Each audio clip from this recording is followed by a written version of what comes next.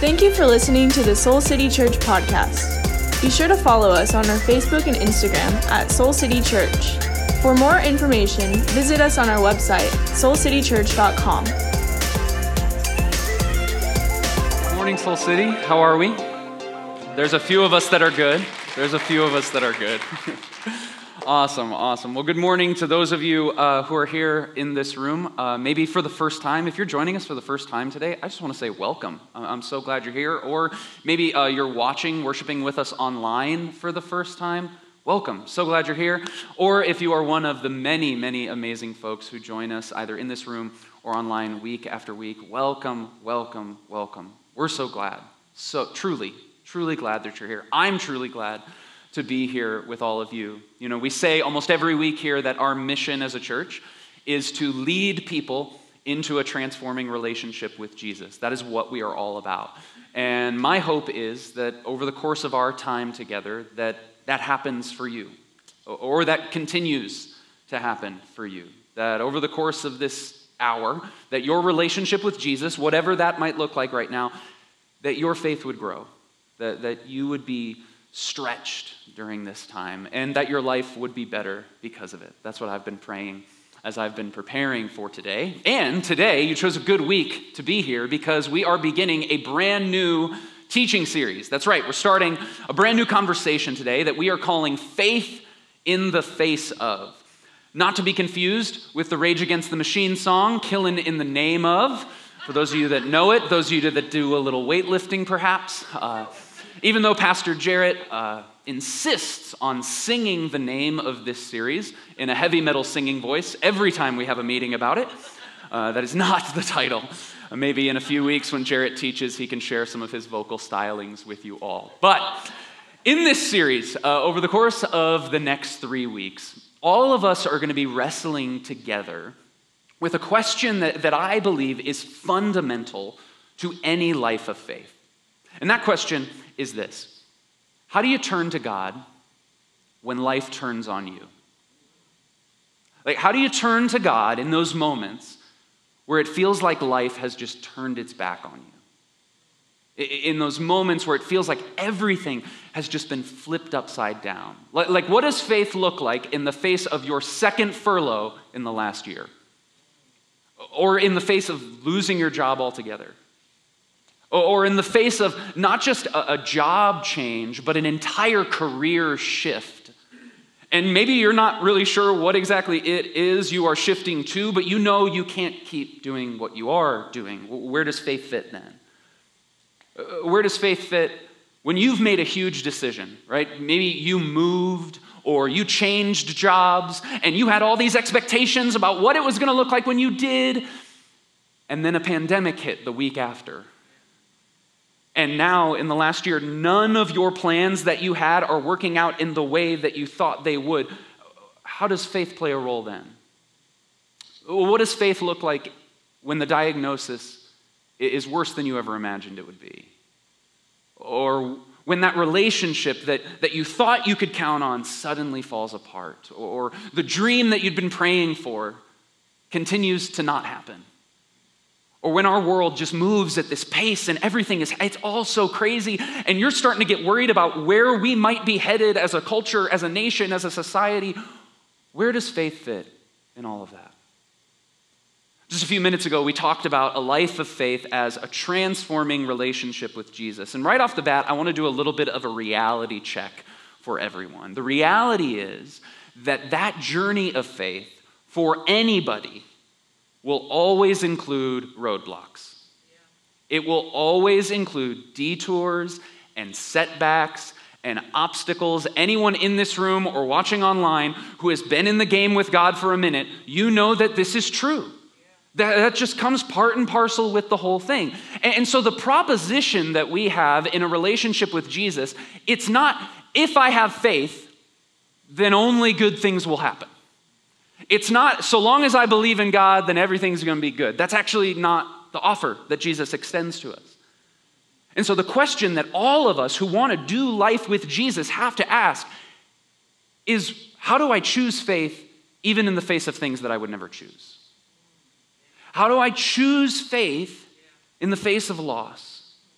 or in the face of change, or disappointment, or pain, or, as I want to spend some time talking about today, what does faith look like in the face of doubt? I want to talk this morning a little bit, if it's okay with you, Zoe. I want to talk about doubt. Is that all right with everyone? Writer Daniel Taylor defines doubt this way. Doubt is misgivings or hesitations about truth claims. So the reality is you can actually doubt anything. Anything that claims to be true is an opportunity for you to experience doubt. You can doubt the structural integrity of the chair you are sitting in right now, whether it will hold you up or not. You can doubt that your GPS is actually giving you the fastest route. I doubt that mine ever does. You can doubt that your spouse is going to be ready to leave the house at the time you both had agreed to leave because she is constantly late. Hypothetical situation, of course. But you see, the doubt that I want us to discuss and wrestle with today specifically is religious doubt. Specifically, I want to talk about Christian doubt. And so in that case, we're going to have to shift Taylor's definition a little bit. So when we talk about doubt today, we're talking about this. We're talking about misgivings or hesitations about the truth claims of God, the Bible, and the Christian church throughout history. In 2017, the Barna organization conducted a study that revealed that 75% of active or past Christians have struggled with doubt. And so if you have spent any time in Christianity or around the church, you have likely 75% chance that you have experienced or confronted doubt in one way or another. Or you've probably at least been confronted or maybe even engaged in a few different ways of dealing with doubt. And so to get us started in this conversation, I actually wanted to share with you all 3 ways of dealing with doubt that I see are pretty prevalent in the church throughout history and especially the church today. So I want to share these with you. The first approach to doubt is what we'll call the camp counselor approach to doubt. Now, when I was growing up, I went to and I worked at a lot of summer camps. And at any one of these summer camps, there was always one student or one kid who was labeled as a doubter, or they were struggling with doubt. Usually this was a kid who was really, really intelligent. Maybe he really liked science or something. But really, he just asked a lot of questions. Usually it was a he, asking a lot of questions during small group time. And the traditional response, using the camp counselor approach to these doubts, the traditional response is to diminish the doubt, to sweep it under the rug, to ignore it, to put the question away. The doubter's questions, when we use the camp counselor method, the doubter's questions are not really given the time of day.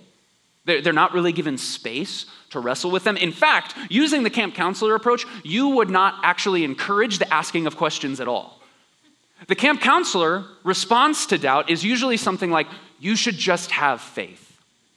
Like you just need to believe. So that's the camp counselor approach. Now let's talk about the second one. This is what we'll call the armchair theologian. The armchair theologian. Now this could be a pastor, could be a seminary student, could be a small group leader, or could just be a really nosy religious neighbor. But the armchair theologian sees doubt as something to debate. Like any question or any doubt can easily be argued or it can be explained away. The armchair theologian always has an answer. They always have another Bible verse for you to look up or another Christian book for you to read. The armchair theologian, they look at doubt and they think, if you just had more knowledge, or if you just read more, if you just knew more about God or the Bible, well, then you wouldn't doubt so much. It's an easy solution. So, camp counselor, the armchair theologian, then we have the freshman philosophy professor. The freshman philosophy professor delights in doubt. If the armchair theologian always has an answer, the philosophy professor always has another question. They always have another objection. Now, obviously, this person is not always a professor. One of my best friends in college fit this approach to doubt to a T. I love him very much, but one of the ways that we actually met and got to know each other was him showing up to every Bible study and every small group that I ever led just to poke holes in the conversation. Like just to point out every inconsistency or seemingly problematic verse in the Bible, or to bring up, some of the very real hurts that the church has caused throughout history. But he would do it at a time where it was totally irrelevant to the conversation that we were actually having.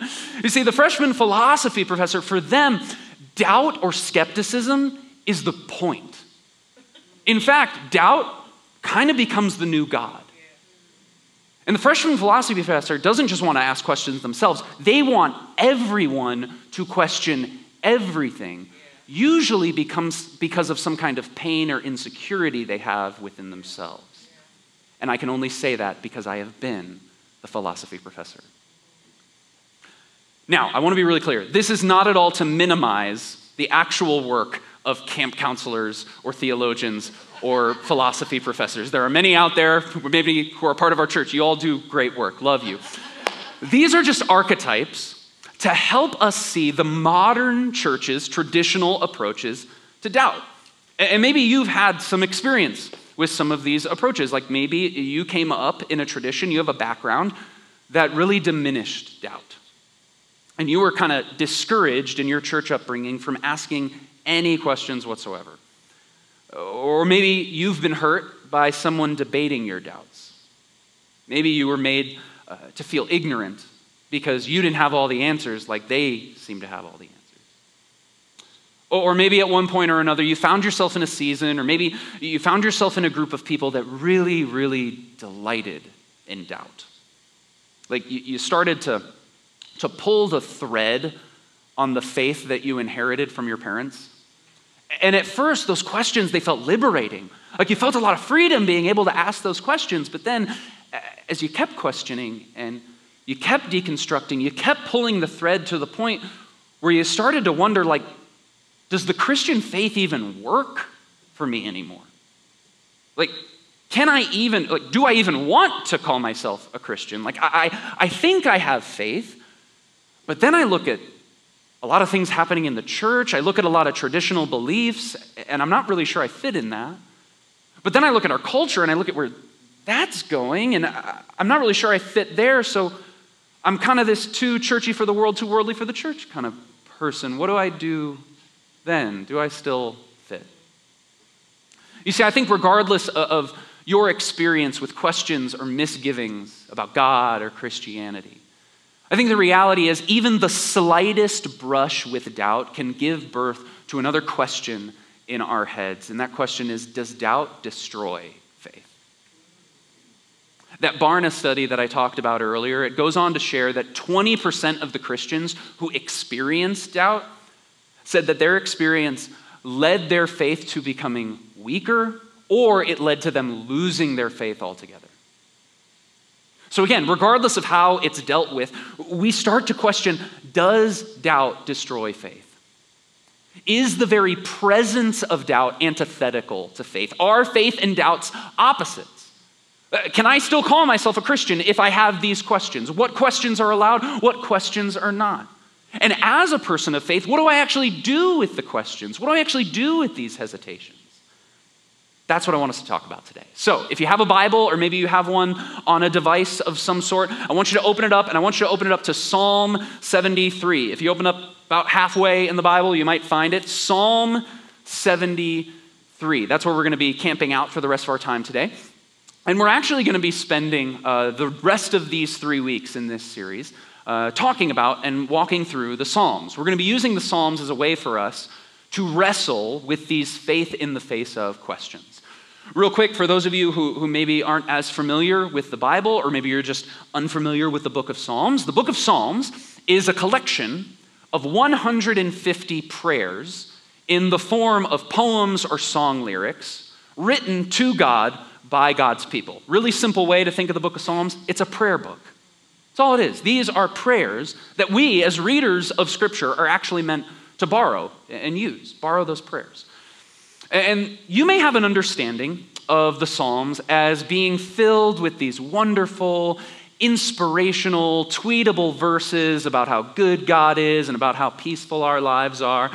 And believe me, there's plenty of verses in here that are like that. But you should also know that about 1/3 of the prayers that we find in this book are actually prayers of lament. Meaning that a large part of what we find in the Psalms is not a bunch of churchy worship songs, but we actually see these poets wrestling with the realest, rawest of human emotions and experiences. And we see them bringing those emotions and experiences quite vulnerably to God. You're about to see it in Psalm 73. Let's start in verse 1. Psalm 73, the poet says, "Surely God is good to Israel." Another way of saying that is, surely God is good to his people. Surely God is good to his chosen good people. Surely God is good to Israel, to those who are pure in heart. But as for me, my feet had almost slipped. I had nearly lost my foothold, for I envied the arrogant when I saw the prosperity of the wicked. You just heard Christy, our director of care in that video earlier, talk about how to her, doubt feels like falling off of a cliff. And the poet in Psalm 73 would absolutely agree. What he's saying that the experience of doubt, it's like climbing a rock face and having a really solid foothold in a small crevice, and you're feeling good, everything's going well, and then all of a sudden, that rock gives way from under your foot. And you find yourself hanging off the edge of this cliff. In other words, the experience of doubt always moves us from orientation to disorientation. For the poet here moves from surely God is good to people who are good. That's how the world works. Orientation to, and yet it seems like bad people really are enjoying their lives. Seems like good things continue to happen to bad people. Disorientation. That's what doubt does. We go from being comfortable, from feeling like we're in control, to feeling like we have some semblance of how the world works, to disorientation. The pandemic hits. The diagnosis comes back. The phone rings with the news. We see someone waving a Jesus Saves sign as they storm the Capitol. We hear our pastor say something that we disagree with from a political perspective. And in just one tweet, one moment, one conversation, we go from feeling grounded, we go from feeling sure, we go from feeling secure to feeling like we are hanging off the edge of a cliff. And it's a cliff that we're not actually sure can hold us anymore. What do we do then? Where do we go from here? And can I just say real quick, if that's where you find yourself today, whether you're in this room or you're watching online, if that's where you find yourself today in that disorientation, that's a really hard place to be in. Trust me, I know what that is like. That is not fun. In fact, I know from being a part of this church for a while now that there are a lot of you out there who are in this very position right now. Out of all the pastoral conversations that I have with people at our church, this conversation about doubt and deconstruction is the conversation I find myself in the most. We just heard our staff talk about how common it is for doubts to begin to creep in on the heels of some kind of trauma, a death or a loss of some sort. And when you think about that for a second, when a crisis in our lives is rear-ended by a crisis of faith, that's incredibly difficult. Or when you have certain individual beliefs that you maybe inherited and that shaped your worldview and your whole life, those were things that informed the person that you became, and then you start to question the validity and the truth of those beliefs, that is not just an intellectual quandary. That can feel like a crisis of identity. That is heavy. That is hard. And then, can I also say real quick, that we do ourselves and we do others at best a disservice, and at worst, we do spiritual harm when we treat doubt as nothing more than just a lack of faith. Or when we treat doubt as nothing more than a lack of intelligence. You just need to read more. You just need to listen to this podcast. We actually are doing spiritual harm when we hear that the foundation of someone's faith, they share vulnerably with us that the foundation of their faith feels like it's starting to chip away. And out of our own insecurity, we take the sledgehammer of our skepticism and we just destroy the whole thing. It might feel like you're liberating someone. We're actually not. And believe me, the only reason I share that is not to be hard on anyone who's done that, because I have done all of those things. But believe me, I get it. I get why we might want to diminish or debate or explain away faith, both in ourselves and in other people. It's because we're afraid. We're afraid that doubt is going to just destroy our faith. We're afraid that if we question a little bit, then we're going to lose all of it. That's the fear.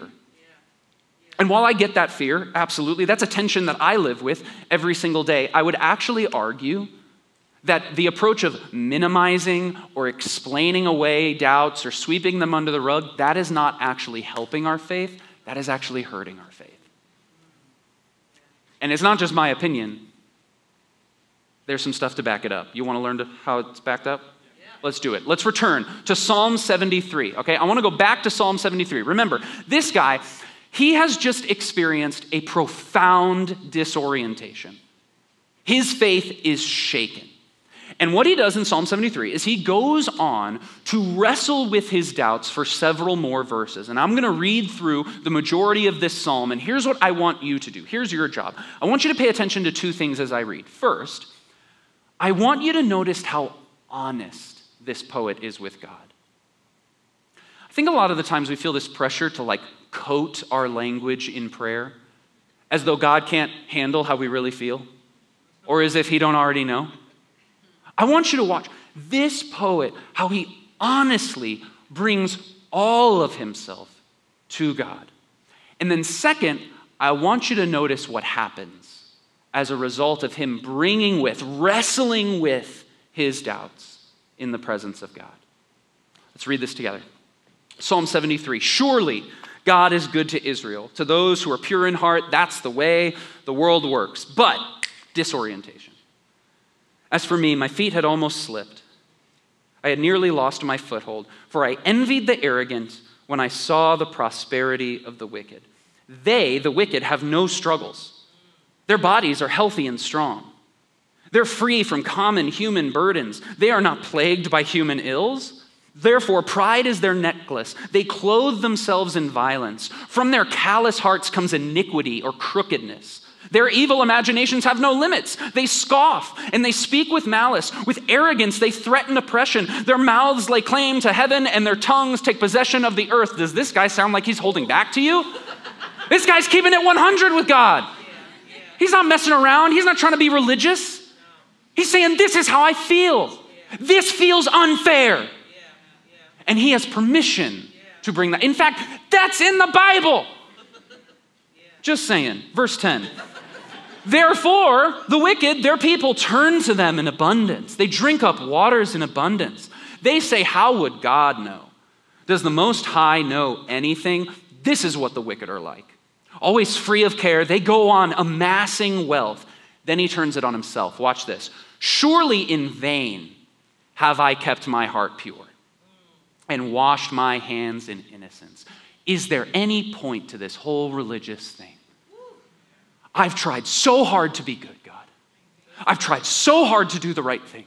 For years, I've tried to live my life the way you want me to live it, and my life is a struggle while they're just living it up. How? Why? He keeps going. He's not holding back. All day long, I have been afflicted.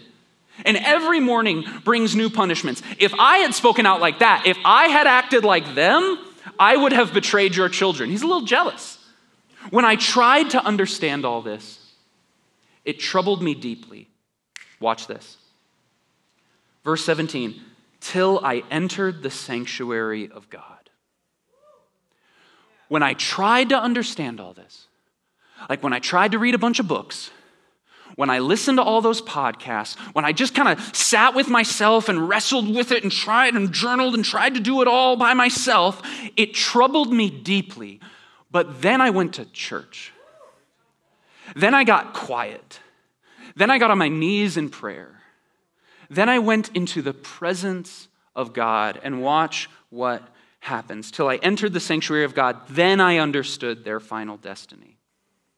Surely, God, you place them on slippery ground. It's not what it seems. You cast them down to ruin. How suddenly they are destroyed. By their own doing, by the way. Completely swept away by terrors.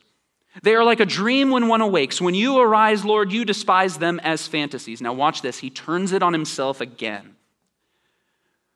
When my heart was grieved and my spirit embittered, when I was in the depths of my doubt, I was senseless and ignorant. I was a brute beast before you. Yet I am always with you. You hold me by my right hand. You guide me with your counsel, and afterward you will take me into your glory. Whom have I in heaven but you? And the earth has nothing I desire besides you, God. My flesh and my heart, my mind and my questions, my intellect and me trying to figure it out all on my own, that may fail, but God is my strength and my portion forever. Now hold on. I don't know this poet personally, but does that sound like someone whose doubt has destroyed his faith to you? No, if anything, it's the exact opposite. If anything, what we learn, what we see in Psalm 73 is that doubt does not mean that your faith is destroyed. Doubt means that your faith is developing. That's what it means. Doubt does not mean that you are disqualified from faith. The presence of doubt doesn't actually equal an absence of faith. The presence of doubt is a sign that your faith is ready to develop, that you are ready to go a little deeper than where you are currently at. It doesn't mean that it's time for you to get out. It actually means that it's time for you to dive in. And listen, when I talk to so many of the people at our church who attend our church regularly, but they're still not totally sure about the whole transforming relationship with Jesus thing. There's a lot of you around here, and I love y'all very much. And when I hear your questions, and when I hear that you still have some hesitations, and you hear the things we sing about and the things that we say, and you're still not totally sure if it's true, when I talk to someone in that position, I don't see someone who's disqualified from faith. I see someone whose faith is currently in development. I see under construction. I want you to hear me. The reality is, doubt does not have to be a spiritual padlock keeping you from walking into the door of faith. Doubt doesn't even have to be a roadblock keeping you from God. What we learn here is doubt can actually be the road itself that leads you to God. If you wrestle with these questions, if you wrestle with your doubts and bring them into the presence of God consistently over time. Or, as I've been preparing this message, I've thought about so many of my friends who would consider themselves to be in what they would call a season of deconstruction right now. There's a lot of you out there. These are folks who grew up in faith. They've been around church for a while, some of them their entire lives. But as seasons of life and circumstances have changed, their worldviews have started to shift a little bit. For many of them, their perspective of the church has changed from this comforting sanctuary to a deeply flawed institution. And as all these questions and doubts start to swirl around in their heads, and I'll keep it 100, these questions are in my head as well. The other question that goes on top of them is, does all of this still fit? Or let's be real, the question is, do I still fit into all of this? Like with all these questions, with all these hesitations, do I still belong in this Christian thing? When I look at one of my friends who's in a season like that, I want you to know, I don't see someone whose faith is destroyed. I don't even necessarily see someone whose faith is decaying. I see someone whose faith is ready to go deeper. I see a generation of believers who want to dig deeper. They want to dig below the surface. They want to get below the ugliness and the corruption that human beings so often place on top of the good and redemptive heart of God. They want to get to the real thing. And so if you're here this morning and you're in that season of deconstruction, that is hard. That is difficult, but just know you're not disqualified from this. You are not. You're just ready to go deeper, and we need you to go deeper. Please keep digging. You know, maybe some of you out there, let's be honest, some of you might be out there sitting, John, I just never really doubt. Like, I just never really struggle with questions about God. And if that's where you're at, I'll just say to you, if you're in the market for some doubt, might I suggest becoming a pastor? And hear me, that's not to say that my spiritual journey is just riddled with doubt and only doubt. That's not true. Nor am I trying to say that my spiritual journey is any more difficult than anyone else in this room. That's not what I'm saying at all. But I came on staff full-time at this church around 8 months ago. And as one of the many pastors and teachers here, part of my job is to wrestle with these big questions of faith. After all, I am one of the people that you might email or come to if you had one of these questions or doubts that we've been talking about. And I'll share with you that I hit a point a few weeks ago where I was really starting to feel the weight of it all. Not only was I feeling the weight of my own questions, but I was feeling the weight of other people's questions. And I was feeling the weight of our world and our nation right now, where sometimes it just feels like God is totally absent, or at least he's working in a way that I don't understand. And I've always been an avid reader. I've always been a podcast listener. I've always been a sermon junkie. But ever since I took this job, I turned that up tenfold. Because for me, there is always another topic in need of study. There's always another concept that I need to educate myself on. There's always another question that I feel like I need to give an answer or deeper understanding to. And I love that work. Hear me, I love it. But I hit a point a few weeks ago where I just felt tired. And I felt really overwhelmed by it all. I felt kind of like I was starting to lose my foothold a little bit on it. And some of you might know this, but every week, our staff gets together on Monday mornings for a prayer and worship time. And a few Mondays ago, we were singing some throwback worship songs during that worship time. I'm talking like late 90s, early 2000s stuff. Y'all Gen Zers in the room don't know nothing about Big Daddy Weave, okay? But we were over in the prayer hall, and we were singing all of these songs that I sang back when I first became a follower of Jesus. Like John before he was a pastor, John before he read all the Christian books, John before he ever even really read his Bible.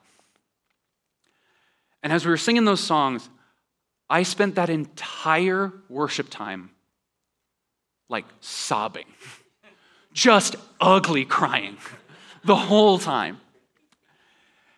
And I want you to know, I didn't have that reaction because suddenly in that moment, all of my questions were answered. I didn't have that experience because all of my doubts and the doubts of the people I've been talking to in our church, they were just magically solved and satisfied. But in that moment, I was reminded that long before I ever felt any pressure to explain God to people, I started on this journey because I was captured by God's love for me that I still can't explain. That's what it was really about.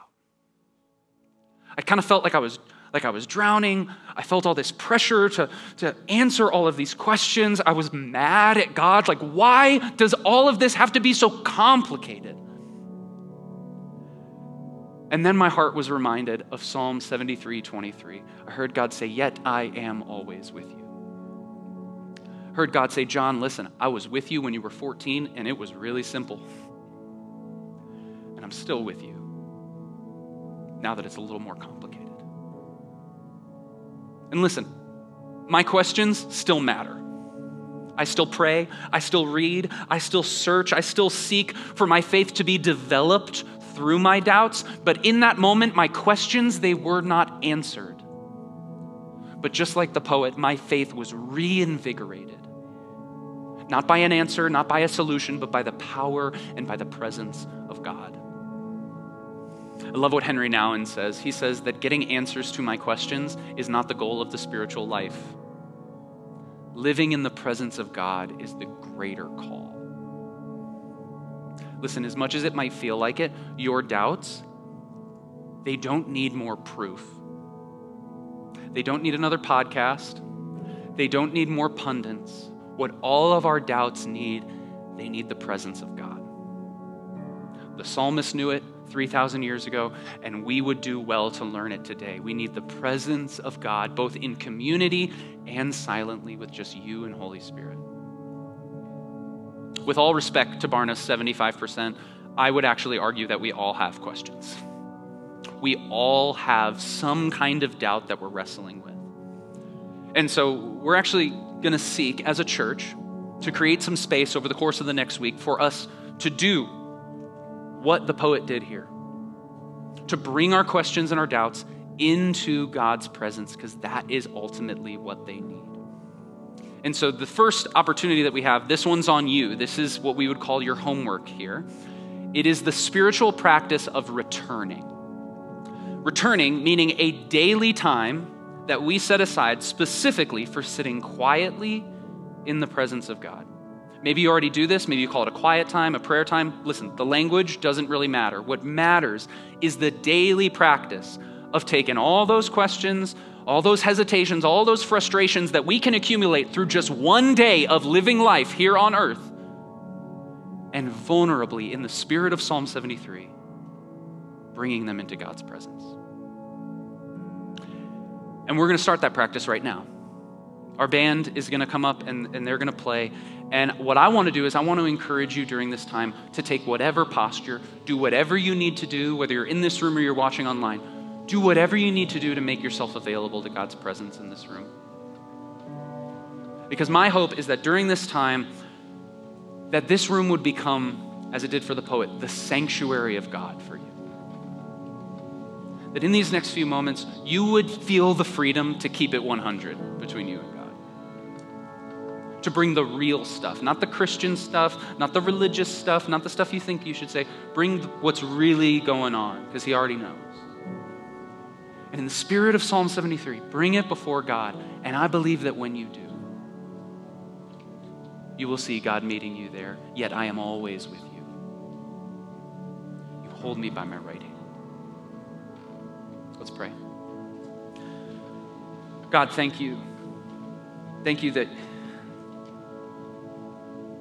you're a God that uses everything.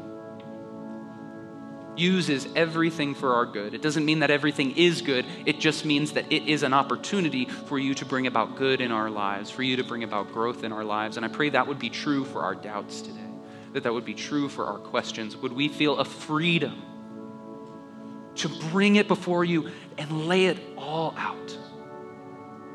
That's what you desire from us, God. Would we feel that freedom today? And in doing that, in returning to your presence, would we lift up those questions, would those doubts, would those hesitations, would they become an offering to you?